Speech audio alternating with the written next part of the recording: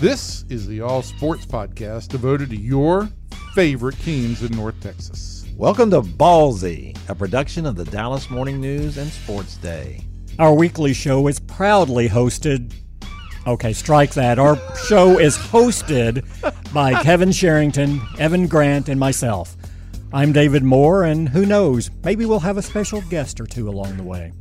In this episode, we're going to be talking about the Dallas Cowboys. Catch other episodes by subscribing to the Ballzy Podcast on iTunes. We're also on social media. Just search Ballzy Podcast on Facebook and Twitter, and you'll be notified of the latest episode. Don't forget, it's Ballzy with a Z. Are you ready, sports fans? Ballzy starts now. Hello, everybody. Welcome into Ballzy, the Sports Day DFW Dallas Morning News Sports Podcast. I am Kevin Sherrington, and we got a full house today. We got Evan Grant. Say hello, Evan. Hello, how are you? And we have David Moore. Hi, David. That was a highly successful TV show at one point. Full house, yeah. I don't know about that. Wasn't successful in our house. But anyway, we'll move on from there. Yeah, because it was in color. Oh. Wow, what is that supposed to mean? Well, you stopped watching when they went from black and white to color. I did not stop watching, but you know, He said it just hadn't been the same since the Twilight Zone. Make fun of the fact that we only had a black and white TV, though, Evan. Okay. You make fun of the fact that we were poor. We only had a transistor radio until I was 31. That is not correct. Remember the rabbit ears on the TV? Yes. You'd actually wrap foil around the tips of it too, I because never- for some reason you thought that gave you better reception. We didn't do that, but we had the antenna up on the roof, and occasionally you had to go outside and move the pole around, you know. Up on the roof? On the roof. Well, you could do it from the ground, but there was a pole, and you could move the antenna that way. No, we weren't that poor. Dad would have us go out there and do that in a raging electric storm. If anyone is listening, which I doubt, can you anyone under the age of 30? They're going, what? No, we were on another. What the? We were on another planet back then. Why didn't you just stream it? Yeah. Or look at it on your phone. On your phone. Yeah. All right, let's move on from the old days talk. So a little bit of news has developed since the last time we were here. The Cowboys not only have, I'm not going to say fired because we don't like to. Moved on. They have moved on from Jason Garrett after 9.5 years. Let his contract expire, which officially expires Wednesday. Is that not correct, David? Yes, which is why just moments before this podcast began, the Cowboys actually had to give permission to the New York Giants for the Giants to interview Jason Garrett later this right? week. Yes. Very interesting. Yes. Very interesting. So what if he ends up being? Well, a good chance because Matt Rule is going to go to Carolina and canceled his interview with New York. Did he really? And the word out of New York was that the only shot Garrett had was if they couldn't get Rule. And so now they're not going to get Matt Rule because he's in right? negotiations right now with Carolina to become their next head coach. Before we go any further with the Jason Garrett / Mike McCarthy talk, I want to say one thing about Matt Rule going to Carolina. Shame on any media person who says he told us he was going to stay. He signed a contract. He did not. He didn't say that. Matt Rule? He didn't say he was going to stay, did he? Well, he didn't exactly say that. But Here's the thing. He said he planned on to being. stay. Yeah. Which at that point he did because he hadn't had any interviews. And this is, again, the great world in which we live in. It's all context, right? Plan to stay. Semantics is what it is. Sure. It's all it is. No, well, I'm not blaming Matt Rule. This is what coaches do. I'm saying shame on the media. I saw media people tweeting out a month ago, "Oh, he won't leave. He likes it here." You know, that's ridiculous to say that. I wouldn't say that about any coach. Yeah, but then I also saw after he made those comments, it was like, Rule declares he will stay at Baylor. Yes. And then you read the comment, and you're going, that's not really what he said. No, that's not what he said. That's not what he said No, at that's all. not what he said. You shouldn't. But at any rate, you shouldn't believe that about any coach. Coaches do this all the time, and it's not necessarily an indictment of coaches. It's an indictment of anybody who believes it. Yeah, and this isn't the Matt Rule podcast, I understand. But look, if he ever had aspirations to go to the NFL, if he ever thought that I just don't want to be a college coach, I want to give the NFL a try, this was the year to do it. Oh, absolutely. I mean, he was the top candidate on 2 to 3 teams. Yes. If he didn't make the transition now, he wasn't going to have a better opportunity for him to go. So it made perfect sense for him to go now. I would say the same thing, too, and this is not the Lincoln Riley podcast either, but about him and his decision. I ran into a lot of people who said, why would he leave that? He's making good money. It's a great place. He can win championships. All of that is true, certainly, and there's nothing wrong with staying in Oklahoma and being a college coach if that's what you want to do. Sure. I've been told that he does want to coach in the NFL.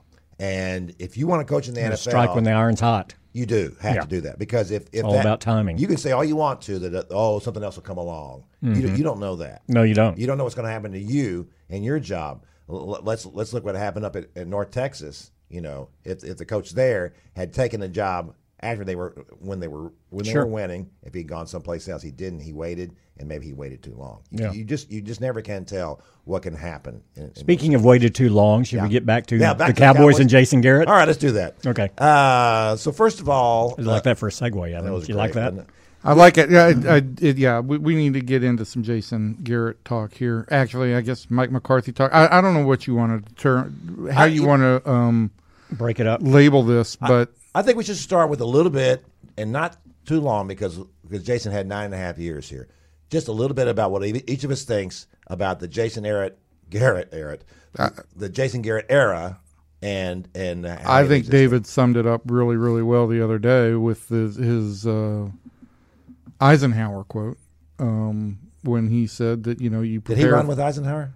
Yes. I thought that was Nixon. No, it was Eisenhower. Okay.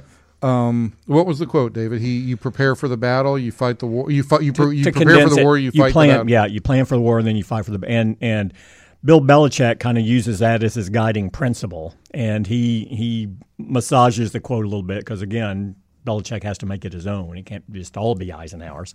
And sure, and it's basically like, look, you plan and you prepare for the game, but once you get to the game, all of that's out. Right. You've got to adapt to what's in front of you, and your planning and your preparation gives you a better chance of winning that battle.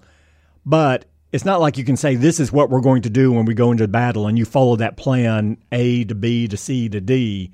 It just doesn't happen that way. And I think that was, I think more than any quote I've seen, that kind of exemplifies Jason Garrett. I think the his culture, inability to do that. Yeah, his inability. I think the culture he installed here is very strong and very good. I think he brought accountability to the organization. I think his planning and his preparation was outstanding. But what he didn't do was his game management. He didn't adapt to the situations that he found himself in quickly enough. And I think if you want to take it one step beyond that, his consistency is another bedrock principle of his. And it's, you stack one good day on top of another, one good practice on top of another. Well, this whole living in the moment thing is good, but that superseded seizing the moment. Right. And every time they were in a position to seize the moment that would alter the trajectory of the franchise under Jason Garrett, they didn't do it. And so I think that drumbeat of stack one good day on top of another, one good practice on top of another, people started to roll their eyes, because then you step back and you go, okay, all of that's fine. Why don't you stack one playoff season on top of another, which is something he never did here in his 9.5 years. Right. The Cowboys never made the playoffs in back-to-back seasons. And so clearly this franchise under his leadership had a certain malaise had set in, a certain ceiling had set in, and there was no reason to expect expectations to alter or their performance to alter from what we'd seen. I kind of look at that in Jason's approach here to a little bit of my approach when I was a feature writer here, and they would say, we want you to go do a story on something, go someplace, go to a town, something like that. And then there would be a subject, obviously, they want me to write it. And sometimes they would ask me, so what are you going to write about?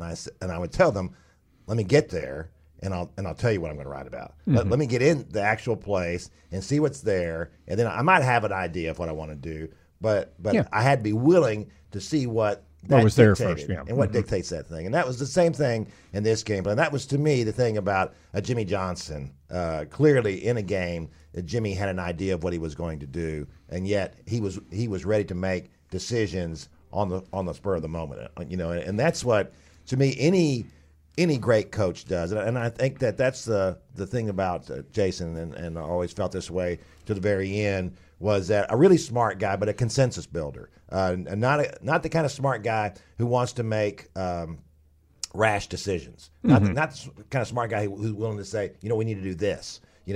If you look at what Jason did and how he's very smart, but he's a linear thinker. Yes, he is not. Yeah, I mean, there are different types of thinkers, and there is a difference, I think, in the approach that you're going to be in control and calm and measured throughout, versus the idea that if you're being flexible, so to speak, you're all over the place. There's no consistency in that. And I think that the best coaches are the ones who have a plan and go into that game with a plan and still can make changes on the fly without losing their measured approach or their philosophy. And I feel like there was just too many times that, Jason and the Cowboys went into a game with a game plan, and if that game plan went according to form, they won handily. But in the games when things started to go awry, which is going to happen at least half the time, right? Yeah. Sure. There seemed to be talent levels very close in the league. Yeah, there just seemed to be a lack of ability to adapt to that. And I know the thing that I've hammered on over and over again is it seemed like every game, Jason Garrett was very happy if it came down to the last possession, and too often everything had to go right in the last possession for the Cowboys to win, and you just can't do it that way. And sometimes in earlier years, you almost got the sense they were playing to go into the final possession when they could have created some separation but chose to play it conservatively. This year, it's interesting that, again, this was his, I would argue, in his 9.5 seasons here, this is the only year, the only extended stretch where this team failed to play up to the expectations and its talent level. Now you can go back on that other 4-12 season when they went through 4 quarterbacks and they were 4-12, but there were some catastrophic injuries there. As far as having the team you expected and having them coaching them to or above the level you would expect them to play.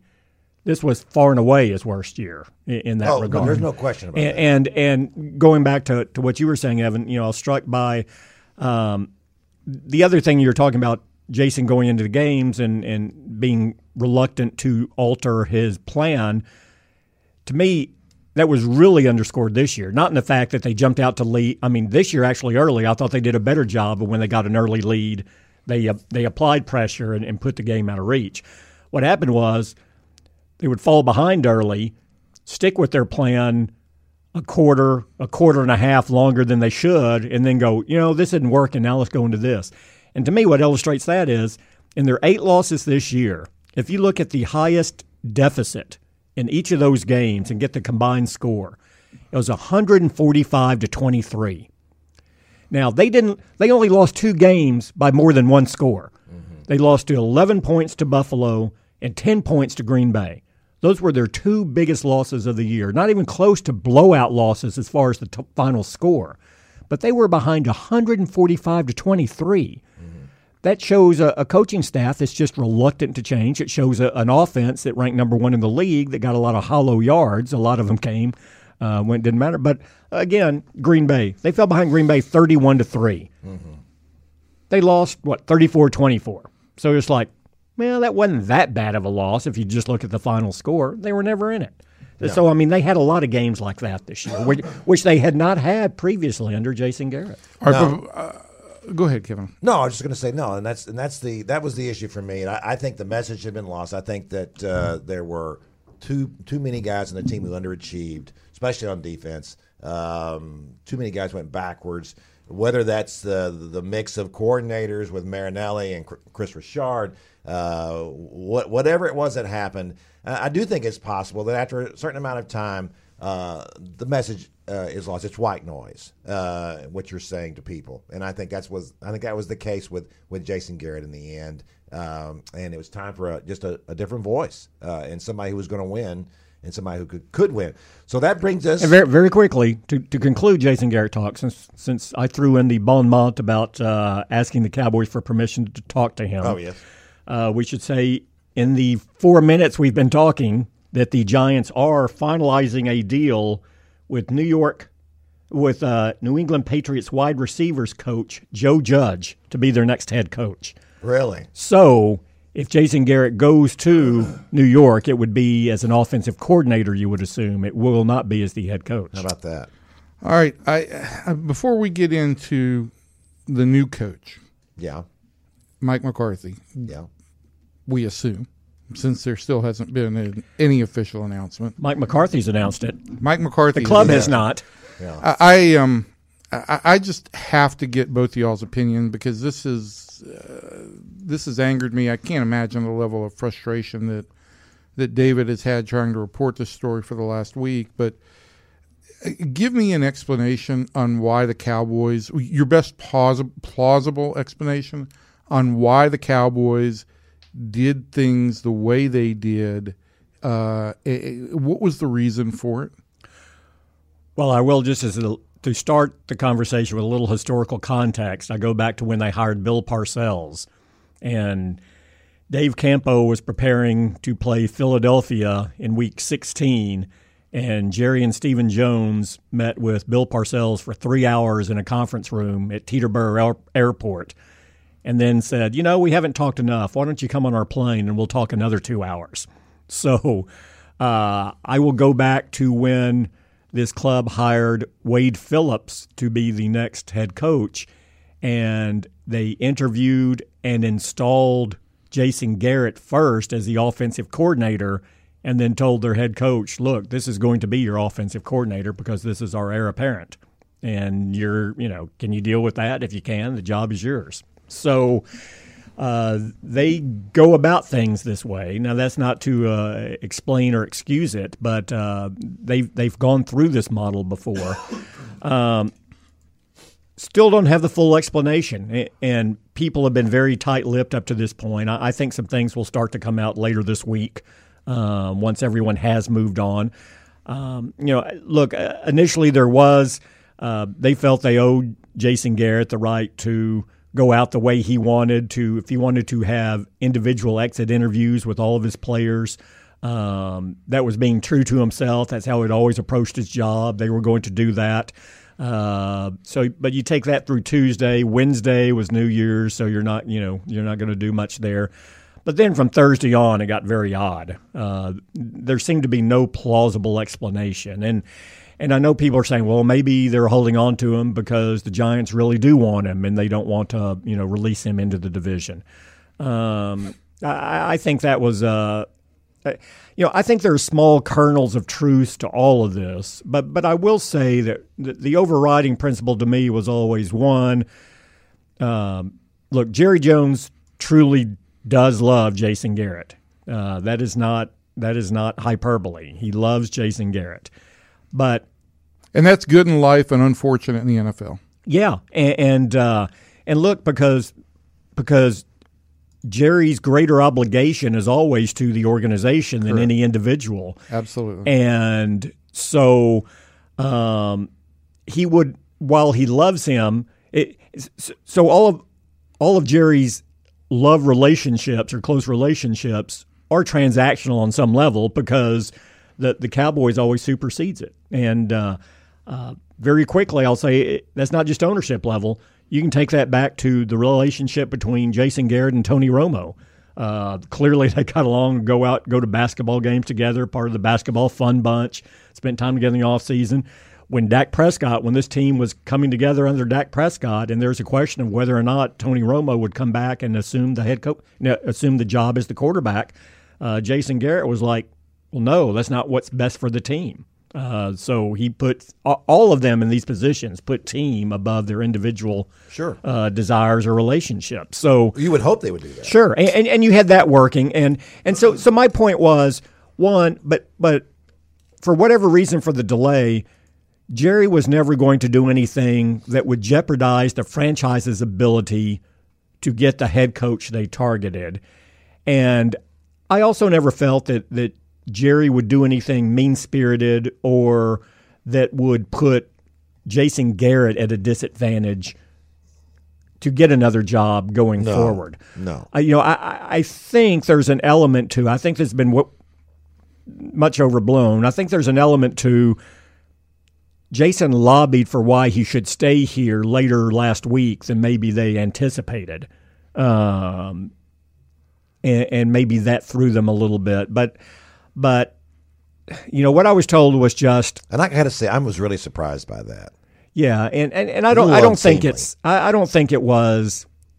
Again, I think it's being portrayed differently than how it actually. Like I said, I think there are probably a couple of factors that will come out down the road that will explain this, but no one's hit on them yet. And but there has to be something that explains this from both sides. Strategically, I will say, I think there is some benefit to the Cowboys for them, this perception of, look, they're just laying in the weeds here. They're not in this head coach search yet. So let's just go ahead and schedule our interview with Mike McCarthy for Friday, and let's go ahead and do Matt Rule next week, and So I think that I think other teams, organizations got a false sense of, well, we're well ahead in our search of where Dallas is, and I find it very interesting. I know we're not talking about McCarthy yet, but I was told Mike McCarthy was actually scheduled to come in here for an interview last Thursday, which again makes this whole Jason Garrett thing even more baffling to me because McCarthy was going to come in on Thursday, rescheduled to come in on Saturday. And after he rescheduled, then he scheduled an interview with Cleveland on Thursday and the New York Giants on Friday. So I think once you kind of get to why that was rescheduled, what was going on, I think there were some strategic things for the Cowboys behind the scenes as far as when they wanted to get to their guy, who their guy was, the fact they knew they weren't going to have an expansive search. And I think jumping out and doing McCarthy when they did, like I said, you're starting to see a couple of others fall today, but I think that gave them a jump, a 48-hour jump. And it doesn't sound like a lot, but when you're putting a staff together from scratch, I think it helps. And I think there are going to be two to maybe three assistants on this staff once it shakes out that they were probably able to get because they've been working on it 48 hours ahead of when Carolina and the New York Giants got to start working on it. Kevin, what is the way the Cowboys have conducted this say about the Cowboys? It's a little bit of the Stockholm syndrome here. You've been around all this long enough. It's like, this is just what you expect. It's fun for us because it's something we can make fun of. I'm just used to the Cowboys doing business like this. This is, after 30 years, this is what Jerry does. And so he may have a perfectly rational decision or explanation for it. At least it's rational to him. At this point, I don't really care. I'm ready to move on and see what they do with the new head coach. Yeah, this is how they do business. But I mean, it's very. But for me, all right, you guys are closer to it. You obviously are, like I am with the Rangers. We're embedded with the club. We understand nuance and all of that. And I'm here to explain their behavior, not necessarily endorse it, condone it, whatever. What the heck is going on? And Kevin, you've got an institutional knowledge of the club that goes back 30 years. But from my perspective, really looking at this from the outside and being about as close to the club almost as I think fans are in terms of just knowledge of the goings on, they've become the Raiders in Al Davis's final years to me. Out of touch with the league, out of touch with how to operate in the modern day NFL. I think whatever your plan with Jason Garrett, you could have made it very clear that Jason was not going to return, and that out of respect to him and out of respect to his relationship with players, that he would finish conducting his exit interviews with his players. If the whole idea was subterfuge to create some sense of indecision, that they were maybe considering thinking about retaining him, I can't imagine anybody in the NFL thinking that, they'll go through this whole process and then keep the coach that they basically just give a vote of no confidence to. So I from my perspective, I think, and let's use this as a jumping off point into McCarthy. I mean, I think McCarthy is as good a hire as they could have made based on where this team is. But it's still the way the Cowboys go about business that I think at this point is there's a level of arrogance there with nothing really to back it up, with no substance to back it up. And it just appears that this is a team that's just out of touch. No competitive substance to back it up for the last 25 years. Right. It is a but $4.4 billion. It's still the highest ratings of all games in the NFL when they're on. And that is all well and good. But they're the Kardashians of the NFL. That benefits Jerry Jones and Stephen Jones and them only. It doesn't benefit all these franchise. people. Correct. But it fuels that. Right. He can say that. He can say, look, I've built a $4.4 billion empire here, which he has. Yes, but nobody cares about how many billions you've built. Nobody cares, but he does. But it informs Jerry. Does. Now, there's a lot of people who do. There are a lot of people put a lot of stock in that. So I'm not saying I do, but I'm saying that a lot of people, and I understand that. So, all right, so the McCarthy hire. Let's start with you, Kevin. I mean, you're paid to give opinions. So what is your opinion? You know, I don't think it's a great hire. I don't think it's a bad hire. I think it's a nice hire. As you know, I have to say, over the years I had a cursory kind of observations of the Packers and Mike McCarthy and Aaron Rodgers. I knew there was a little bit of a rift between them. I didn't know the extent of it until I went back yesterday and read what Tyler Dunn for Bleacher Report wrote last spring. A very in-depth story talking to, as he put it, dozens of players, former players, insiders in the Packers organization, people around the league about McCarthy's tenure, about his relationship with Rodgers, which apparently was awful from the first day, and it just got worse from there. And most of that is not Mike McCarthy's fault. Most of that is Aaron Rodgers' fault, a very egotistical, overly sensitive, unbelievably talented quarterback. And so, my take on it, and I am taking a lot of abuse on Twitter about this, is that Mike McCarthy had the most talented quarterback in the history of the NFL. That's what I believe, that he is the most talented quarterback to ever play the position, and he won one Super Bowl. Now, that's not necessarily an indictment. I'm just saying that there are people who say, yeah, he should have won 4 or 5 Super Bowls with that kind of quarterback. And he had some pretty good teams around him as well. And then at the end, when you look at what happened there in the last 2 years, and when he was fired with a 4-7-1 record last year, and when the first year after you leave, the team goes 13-3, that doesn't necessarily mean that you did a bad job in your last year, but it's certainly not a recommendation for you. It's not saying that, this wasn't your fault at all. Right. Well, maybe it was, maybe it wasn't, but it doesn't look good on your resume.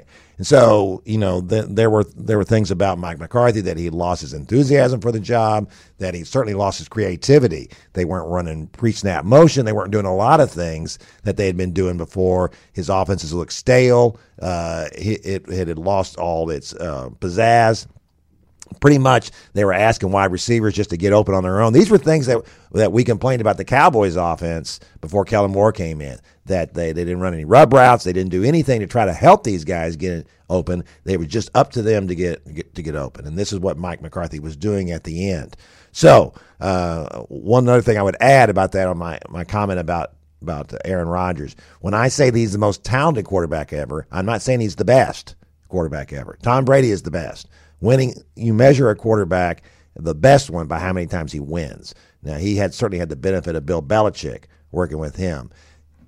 Is Mike McCarthy Bill Belichick? No, he's not. That's not an indictment to say that. I don't think he's as good as Aaron Rodgers. I mean, I don't think he's as good as Sean Payton is either. That's not necessarily an indictment either. I think he's a good coach. I don't know how good he really is. I do know that his work is cut out for him here. And Sean Payton has won how many Super Bowls with Drew Brees as quarterback? One, Yeah. and that's what people point out to me.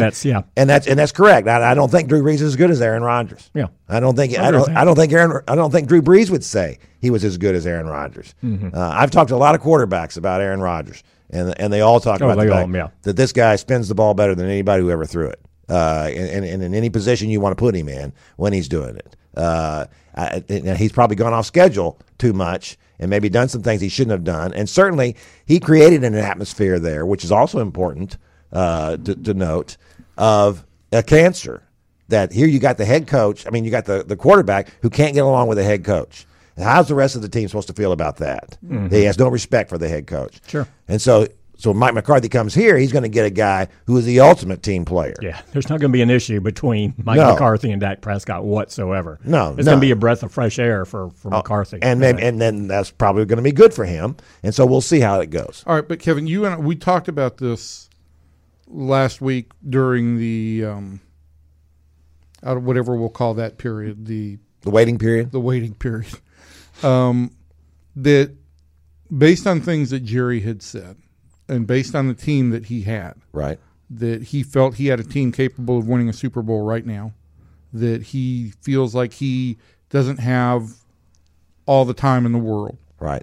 77 years old. Yes. That there was a very specific resume for this job, and it started with, have you won a Super Bowl title? Mm-hmm. And so who was out there? McCarthy was out there, unless Sean Payton had become available. Or Mike Zimmer.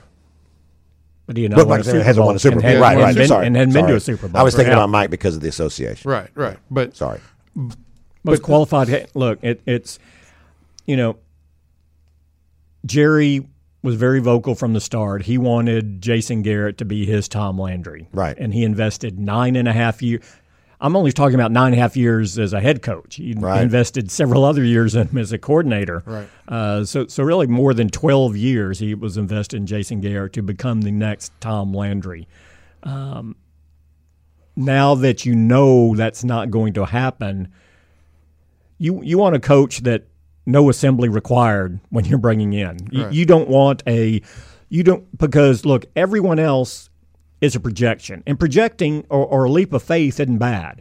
Well, that was those are some of the biggest things you hit on, or when you actually take that leap of faith, and that pays the biggest dividends. But the shortest leap was with McCarthy, because McCarthy has won a division 6 times. He's won a Super Bowl. He's like, 50, 60 games over 500 as a regular season record. A 618 winning percentage. Yeah. You feel like the highest floor was with McCarthy, and I think no question. I think Tim Cowlishaw wrote during the waiting period, the waiting era, as we'll call it, that Jerry just needed to find a coach that was slightly better than Garrett. That's what he needed, and that's what he needed for this team. I still think that the question for me comes back to, this fits the profile of everything Jerry seems to need. Is it the best possible hire in your opinion? Could the Cowboys have done better had they pursued first-time coaches? Do you think there was somebody better out there? I think that's just so hard to say that. We talked about this before we went on there about a Lincoln Riley, or somebody like that. My problem with Lincoln is that there's no question he's a great offensive mind. His teams have played no defense, or they have not played defense. Now, some of that has to do with personnel and who you're recruiting and who you're getting or who you're able to get. But that would be a definite question in my mind about that. So, if I would have certainly talked to the Saints and said, what's it going to take to get Sean to come? Okay, is it going to cost us 2 ones? Is it going to cost us 2 firsts and a second? What's it going to be? And I tell you, I'm just that enamored of Sean Payton. I think he's a truly great coach. I think he's the second best coach in the NFL. So I would have at least talked to them about it, and maybe he did. I don't know. And maybe Sean doesn't want to come back. Maybe Sean said, "Look, I just can't do it now." I'm sticking here until Breeze retires. Again, it's all about the timing. I don't think Sean was going. Yeah, I think Sean's ties to Breeze are every bit as strong as they are or stronger than to New Orleans. And I've always thought that something would have to happen there. Now, but I mean, play this out. Okay, Dallas says, okay, we'll give you anything for Peyton. So Peyton leaves, and then Drew Brees is a free agent, and then he leaves New Orleans. Like, Sean Payton could never step foot in the state of Louisiana again. I mean, it'd be like, there'd be Cajun Hit Squad. And he's got that tattoo and everything. They'll forget about it if LSU wins this week. So. That's right. But, that's the question for me is the only problem I guess I have in this. Well, we've talked about the public way this is played out, and I get that, you've identified that a experienced NFL head coach was the way you wanted to go. Does that mean you don't invest in interviewing a Riley or a Rule or reach out to them and see if, hey, maybe there's something we're missing here? No, I think listen, I'll tell you, the interview process is a great thing. It's free information. I don't know why you wouldn't talk to as many people as possible, because just what you're saying, you talk to other guys from other organizations and you find out what other people, not that you're spying on people, you're just trying to get an idea. It's free corporate espionage. Yeah, absolutely. Free corporate what do you do? They can tell you what works and what doesn't work with what you have. Absolutely. If you're, and that's why, and I want to talk about the Rooney Rule here. That's why the Rooney Rule is such a good thing. It forces organizations to talk to people that they might not talk to otherwise. And you're going to find out what this guy is like in a situation and how he responds to it. You're going to find out things you wouldn't normally have found. It's just like when we do a story, right? If I come back, when I was a feature writer, and sometimes I would write a story, sometimes I'd have 40 people I'd talk to for it. If I come back and write a 100-inch story and I've talked to one person or two people, they're going to say, where's your research on this? Who did you talk to? The more people I talk to, the more things I find out, the better the story is. And that's the same way in this kind of – you cannot have too much information. You're going to find out more than you can if you don't process it properly. Well, yes, I agree with you. You don't want to get paralyzed by the analysis. No, that's right. But I do think, it's been 10 years since Jerry hired a head coach, right? 12 years since they've actually had an expansive process where they interviewed 10 people and went, okay, tell us what you think. How do they do it there? And both the college game and the NFL game have changed in 12 years. And I think that you probably owed it to yourself to say, okay, what does this generation of college coaches, what does the cream of this generation of college coaches potentially have to offer for me, both in the short and long term? And you still are well within your rights to say, look, I think this guy's got more upside, but McCarthy's got a higher floor, and I think he can take this team quicker to where where I think it needs to go. But I think you're not doing yourself or your organization justice if you don't pursue at least saying, okay, let's at least investigate here and take the free information. There's two sides to this. One is that Mike had other options, right? So you got to be careful here. You can't string two other places. Yeah, you can't string this thing along too long. But to your point, let's take Cliff Kingsbury. Now, Cliff was a failure at Texas Tech as a head coach. Just couldn't win. Not a great recruiter. Just didn't do a lot. But he was a quarterback whisperer. Not only did this guy coach quarterbacks, but when we talk about identifying head coaches, he could identify a quarterback. The guys he brought in, it was unbelievable. He was taking 3-star guys and making them into stars, and at least passing them off to somebody else where they became stars. And in his first year with the Cardinals and Kyler Murray, the quarterback he always wanted, they were pretty good. For a guy who was not any good at Texas Tech, they had a pretty good season leap, in Arizona. That's a big leap to make. So to me, that's a big because look, here's Cliff Kingsbury and here's Lincoln Riley. Lincoln Riley is kind of like Cliff Kingsbury on steroids here. So if Cliff could do that, there's every reason to believe that Lincoln could do that as well. So you have to think about these kind of things and these possibilities. My belief comes from, or my stance on this comes from where baseball is right now. And if you watch hires throughout baseball, particularly on the player development side, you've seen more and more turning to college coaches. And college coaches have kind of led the way in some biomechanical research and data analysis and all of that. And certainly they've got smaller programs than college football coaches do. But the college game in baseball has come a long way, and the college game in football has always basically been, obviously, the minor leagues for the player development system for the NFL. And I just feel like in the whole process of doing your due diligence, there certainly could have been an opportunity for you to have talked to one or two of these guys and still acted on McCarthy as quickly as you ultimately did. Yeah, my belief is the coach they hire after McCarthy is going to be an expansive process. It's going to be, okay, let's call information from every level, look at every level, let's assess where our organization is, what we're doing. I think on this one, I think they're sitting there, they're saying, okay, 4 seasons ago, rookie quarterback, rookie running back, primarily the nucleus, the good young nucleus of this team in place, going back 4 years ago to 2016, we were 13-3 and a number 1 seed. We're now 8-8. It's here. We've allowed this window to shut a quarter of the way when we shouldn't have. We've got it. You know what? Maybe there are things we need to do differently. We'll do them differently down the road. If we can incorporate them as we go, we'll do it. But we've got everything is in place right now. This team should be playing this weekend. We should not be here talking about who the next head coach is and can we get this guy in as offensive coordinator or keep him.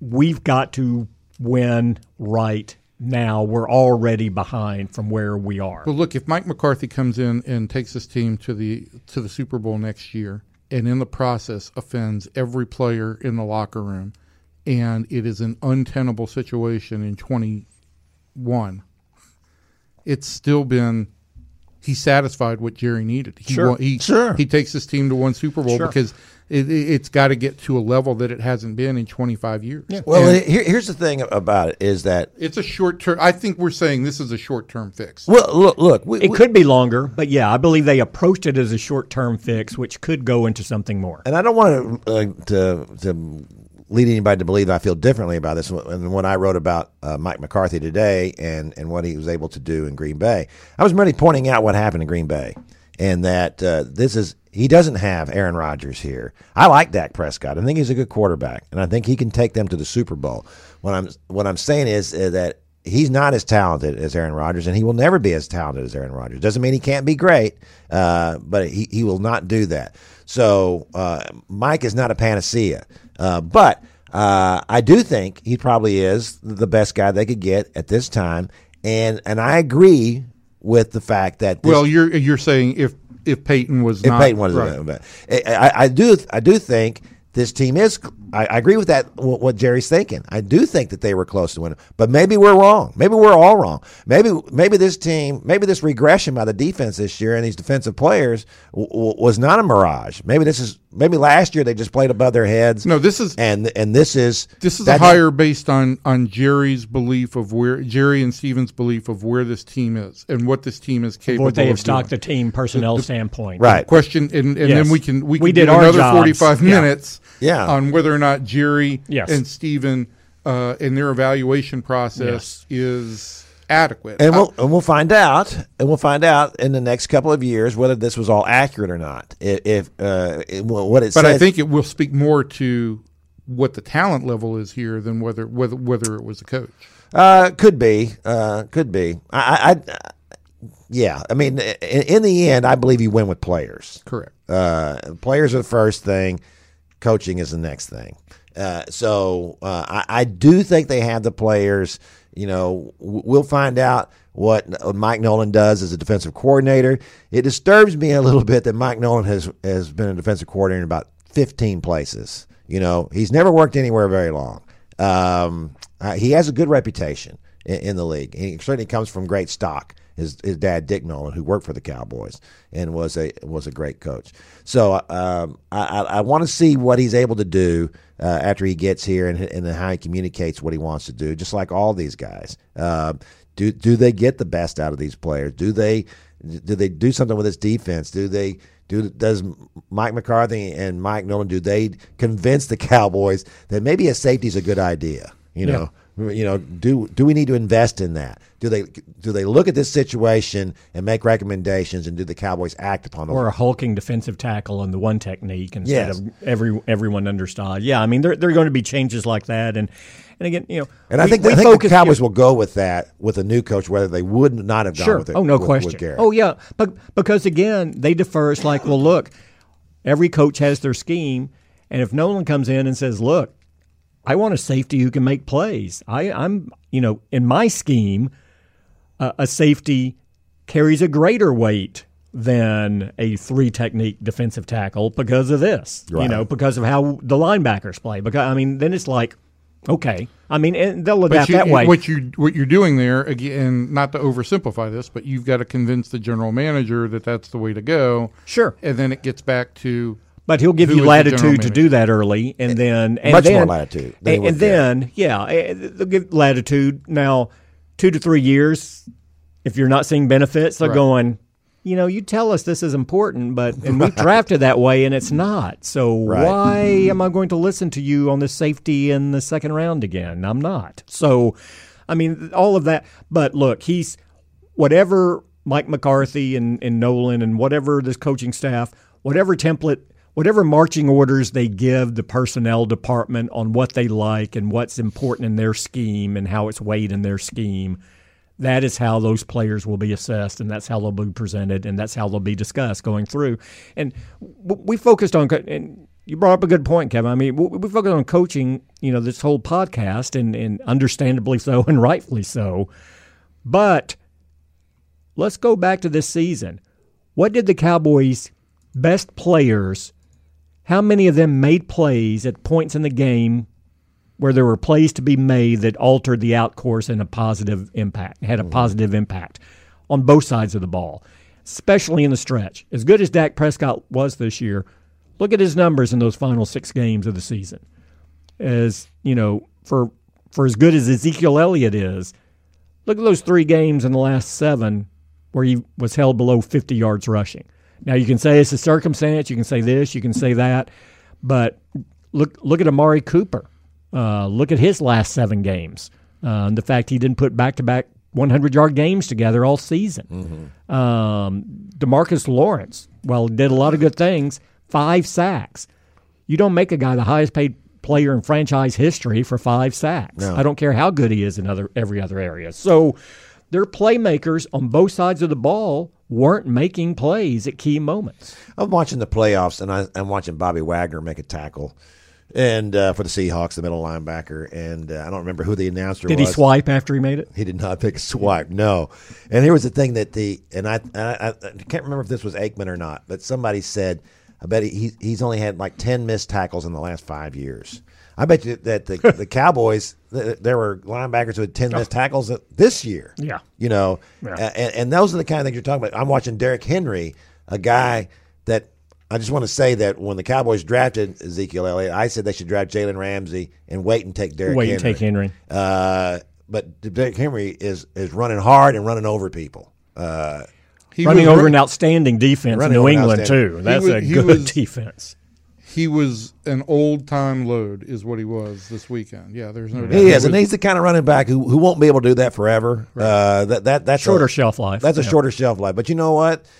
He's an Eddie Lacy kind of back is what he is. But when you look at to use a Mike McCarthy example. Yeah, and Eddie Lacy, and look what happened to Green Bay's running game after Eddie Lacy left. Absolutely. That's another question on Mike McCarthy. We haven't gotten to the questions yet. Look at the run game under Mike McCarthy under his last 4 or 5 seasons there after he didn't have Lacy. Yeah. They really struggled there. Now, again, that tells you, and you can say, well, he didn't have a back. Okay. How much of a priority was it for him to get a back in the draft to incorporate into his system because it's important? So, a lot of times when you look at a team and you go, like the Cowboys, their safeties are really subpar. Well, that's because they don't put any value on that position and they don't draft to it. And so it's a legitimate question. how is Ezekiel Elliott going to fit into this offense going forward?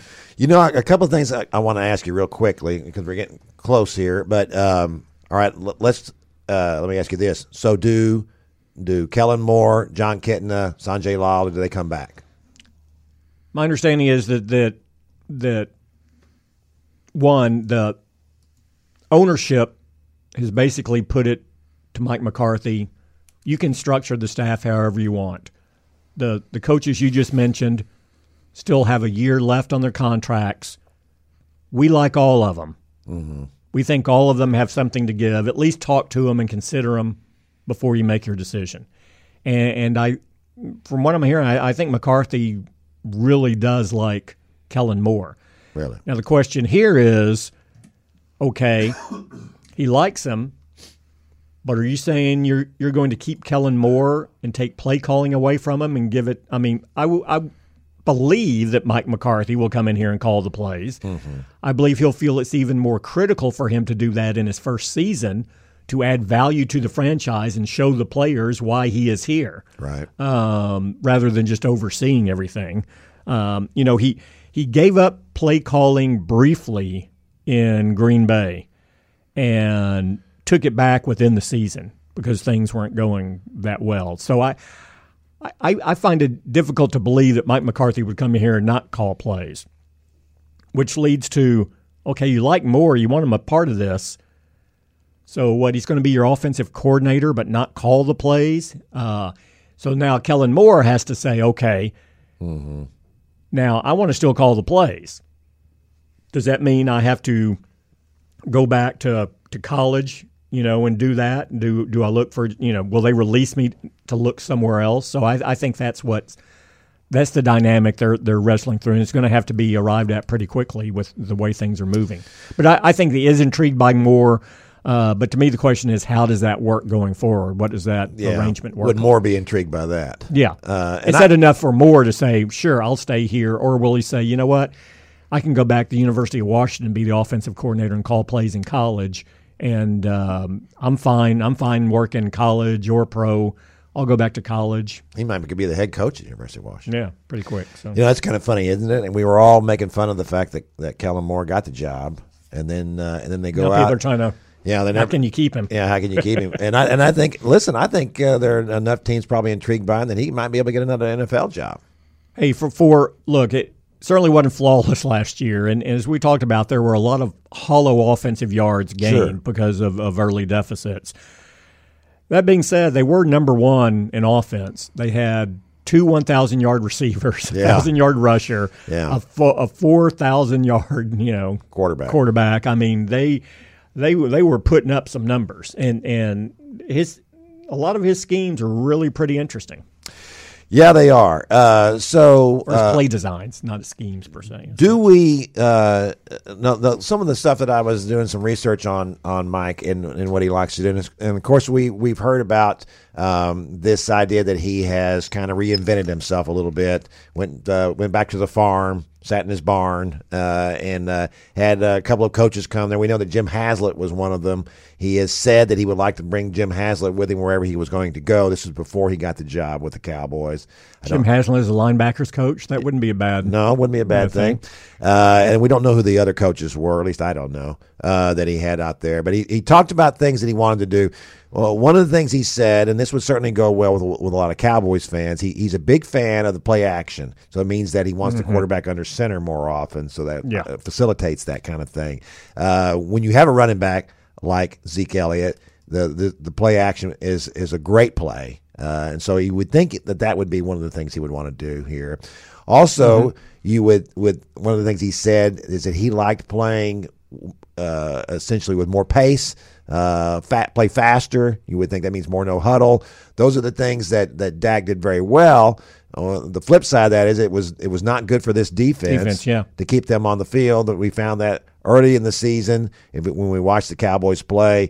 They were scoring a lot of points, but they were having trouble winning games because their defense was on the field too long. So I'm wondering do you think these are things that they will flesh out here and decide what they're going to do, or do you think that Jerry Jones is going to say, listen, we're run first, we're gonna still be what we are. We want to dress it up a little bit, be a little more varied, but we're going to be who we are.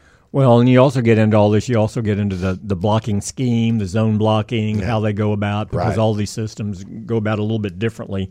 And again, my question was, I always thought McCarthy was like one of the strongest candidates. My question was always, and you've lost some separation on this in the way the league has evolved offensively, but I mean, he came from a West Coast system. Right. The Cowboys are the timing, a much different system. And so I think the plays are going to be numbered and called differently, and that doesn't sound like a lot, but all of these guys have been in this system for a while, and it's second nature to them. Right. So that's going to change. So that's a bit of a transition. Not that change is bad, but you don't want it so dramatic that players are out there. Oh, wait, now what do I do on this play? Again. How they use Elliott to me is going to be kind of the fulcrum in this whole thing, because he hasn't, other than Lacey, you haven't seen his teams run the ball that much. They've gone with the short passing game in lieu of a running game. Yeah. They'll go with, okay, I'm fine having two backs catch, 45 passes, and I'm fine with these 4 and 5 yard, bubble screens to the backs and out wide. Just get them in space. So to me, that's going to be interesting. And you go back, they've run a lot in his time there. They ran a lot of short slants. Yes, they did. Which is again more what you do at the West Coast. It's shorter and it's more, okay, look, there's nothing wrong with run after catch. I'm getting you in space. Get me some yardage, run after catch. And the Cowboys' offense has been much more, okay, you run from point A to point C, and then I'll get you the ball at point C, and then whatever you can add after that, great. Mm-hmm. So I think there are a few more intermediate and deep routes. And what's going to be interesting is, I mean, you saw Dak excelled at deep routes this year. He did. He really Much did. improved. Look, I think it'll all fit. I think it'll all make sense. And Dak's adaptable too. I think, Dak did well in this offense, but who's to say Dak's not better in an offense where it's all tempo and all shorter passes and you're making quick reads and going? I mean, that's a lot of what Brady has done. Mm-hmm. That's what other guys have done. That's what, so it's, the time those two spend together this offseason and what they come up with is really going to be a key to what you see next year. Yeah. Evan? I don't have much on coordinators. You don't? I don't. I coordinator talk, I don't know what it is. And it's the same thing when guys in baseball, when people on Twitter want to talk about pitching and hitting coaches, I for some reason I just zone out, because I feel like, and it's probably a little bit different in football, because you're talking about different schemes and different techniques, and in baseball it's not the fundamentals. It's all and pretty similar, refining them. Yeah, but I think the biggest thing to coaching is something that we rarely see, and that is the ability to communicate. And maybe calling plays in the NFL and in college is clearly a different skill, because you're looking at it. Usually a lot of guys are looking at it in college level from above. But I just feel like it comes down to players, just like head coaching does. It comes down to players and your ability to communicate with them. And that is something that despite the amount of access that we do have to these teams, we rarely see how guys really communicate with their subjects and how they're able to push buttons. And so I just, when it comes to coordinators, I just lose focus. I feel like we're the Cowboys felt that way this year too. I feel like we're often judging them on things that are not the most significant in doing their jobs. Yeah, we'll see. And I could be, I may be way off base here. It's just my personal opinion on that. It was. I was a little surprised by the Mike Nolan hire for the Cowboys.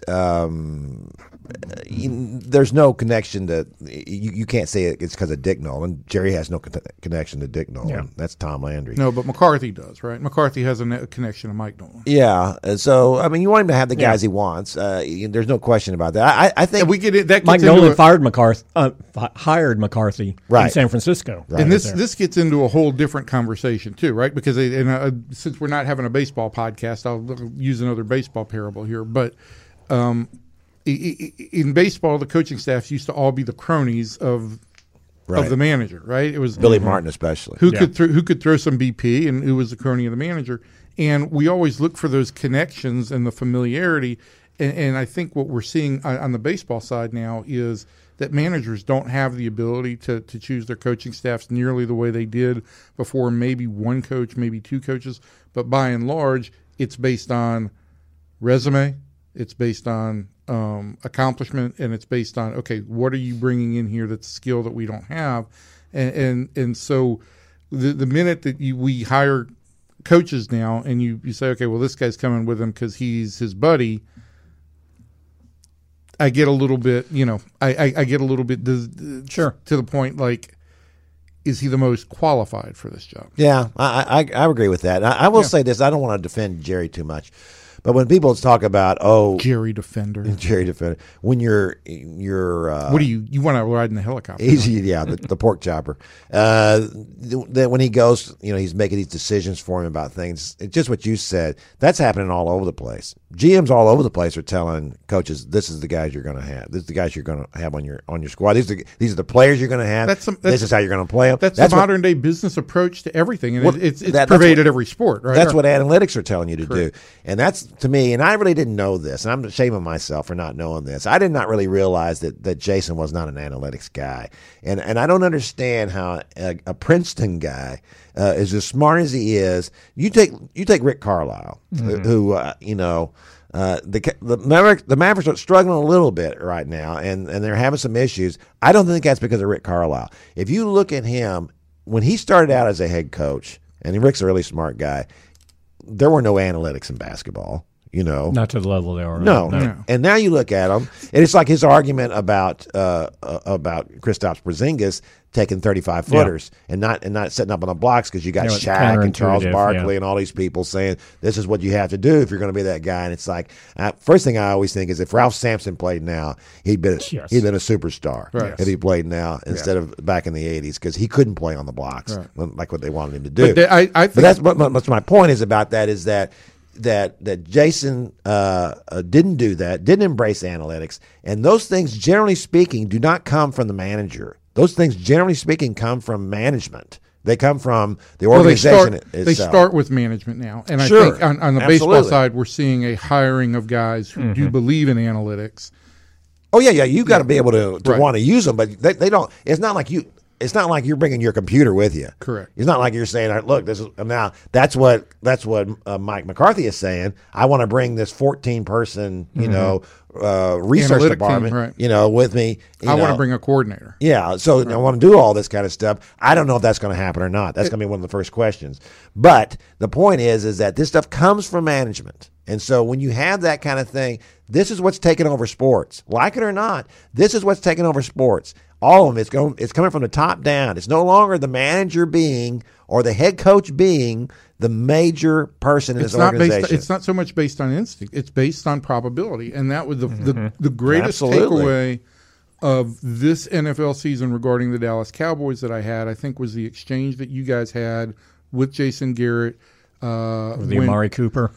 When not there was on the field, there was a question about win probability, right? And, yes, and he said we don't do that kind of thing. And I forget who the opponent was that week, but you guys had mentioned that this team discusses win probability with every play call. That they run that model with whatever their analytics are, and they run it through everything. And whether or not you choose to call your play based on the win probability, if the Cowboys aren't doing that model, then they are far behind the rest of the NFL. Absolutely, they are. And then you have to say why you did not. Correct. And usually, a lot of times, it's not going to work out because you went against. You have to have a good reason on why it goes against the probabilities. Yeah. Now you can explain on your circumstantial reasons for it, and they may make sense, and it appeases management. But when you have that information there and you just choose to ignore it, that is not the response. That's crazy. I'm telling you. Look, I've watched it happen. Of course, in baseball, it was first in baseball, and what's happened with it, and what's allowed to happen.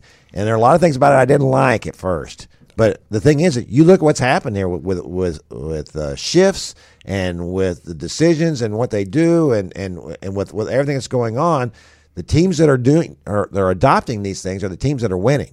Listen, my perspective on this is I go back to 1999 when I said to somebody about I think OPS. I was at that point in time. I said, "Oh, that's just I don't buy it, right?" Because it was you're adding on base percentage and slugging percentage. I don't buy it. It's newfangled stuff, right? And I was embarrassed by that in short term. And in baseball we have so many different stats that you can look at, and you can confuse yourself with some of them, and some of them may be contradictory. But I feel like if you're not taking the time and the money to invest in the analytics and run the information, if you're not doing that, you're just spiting yourself. It's a tool, and we've got more ability to run that tool, use that tool, run the information faster than we ever have.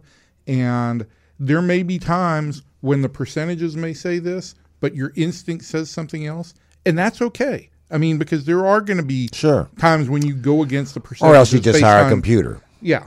But I still think because that information is not telling you what happened with similar circumstances the previous two times that you were faced with that in that game. Correct. So I mean, it's a larger view. It's not the micro view. So it's a tool. There's still room for using instinct and adapting within the game. And it's amazing that we started this podcast talking about how Jason was so formulated in everything, and that we're ending it talking about, well, he wasn't formulated enough on this element. So that's the weird world of sports. We've got to get out of here. Irwin's going to come in here and start yelling and yell at us. I hate it when IT yells.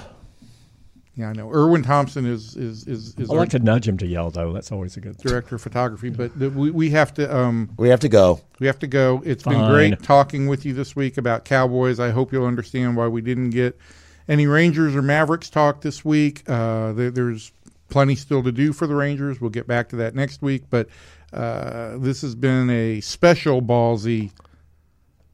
They're all special, Evan.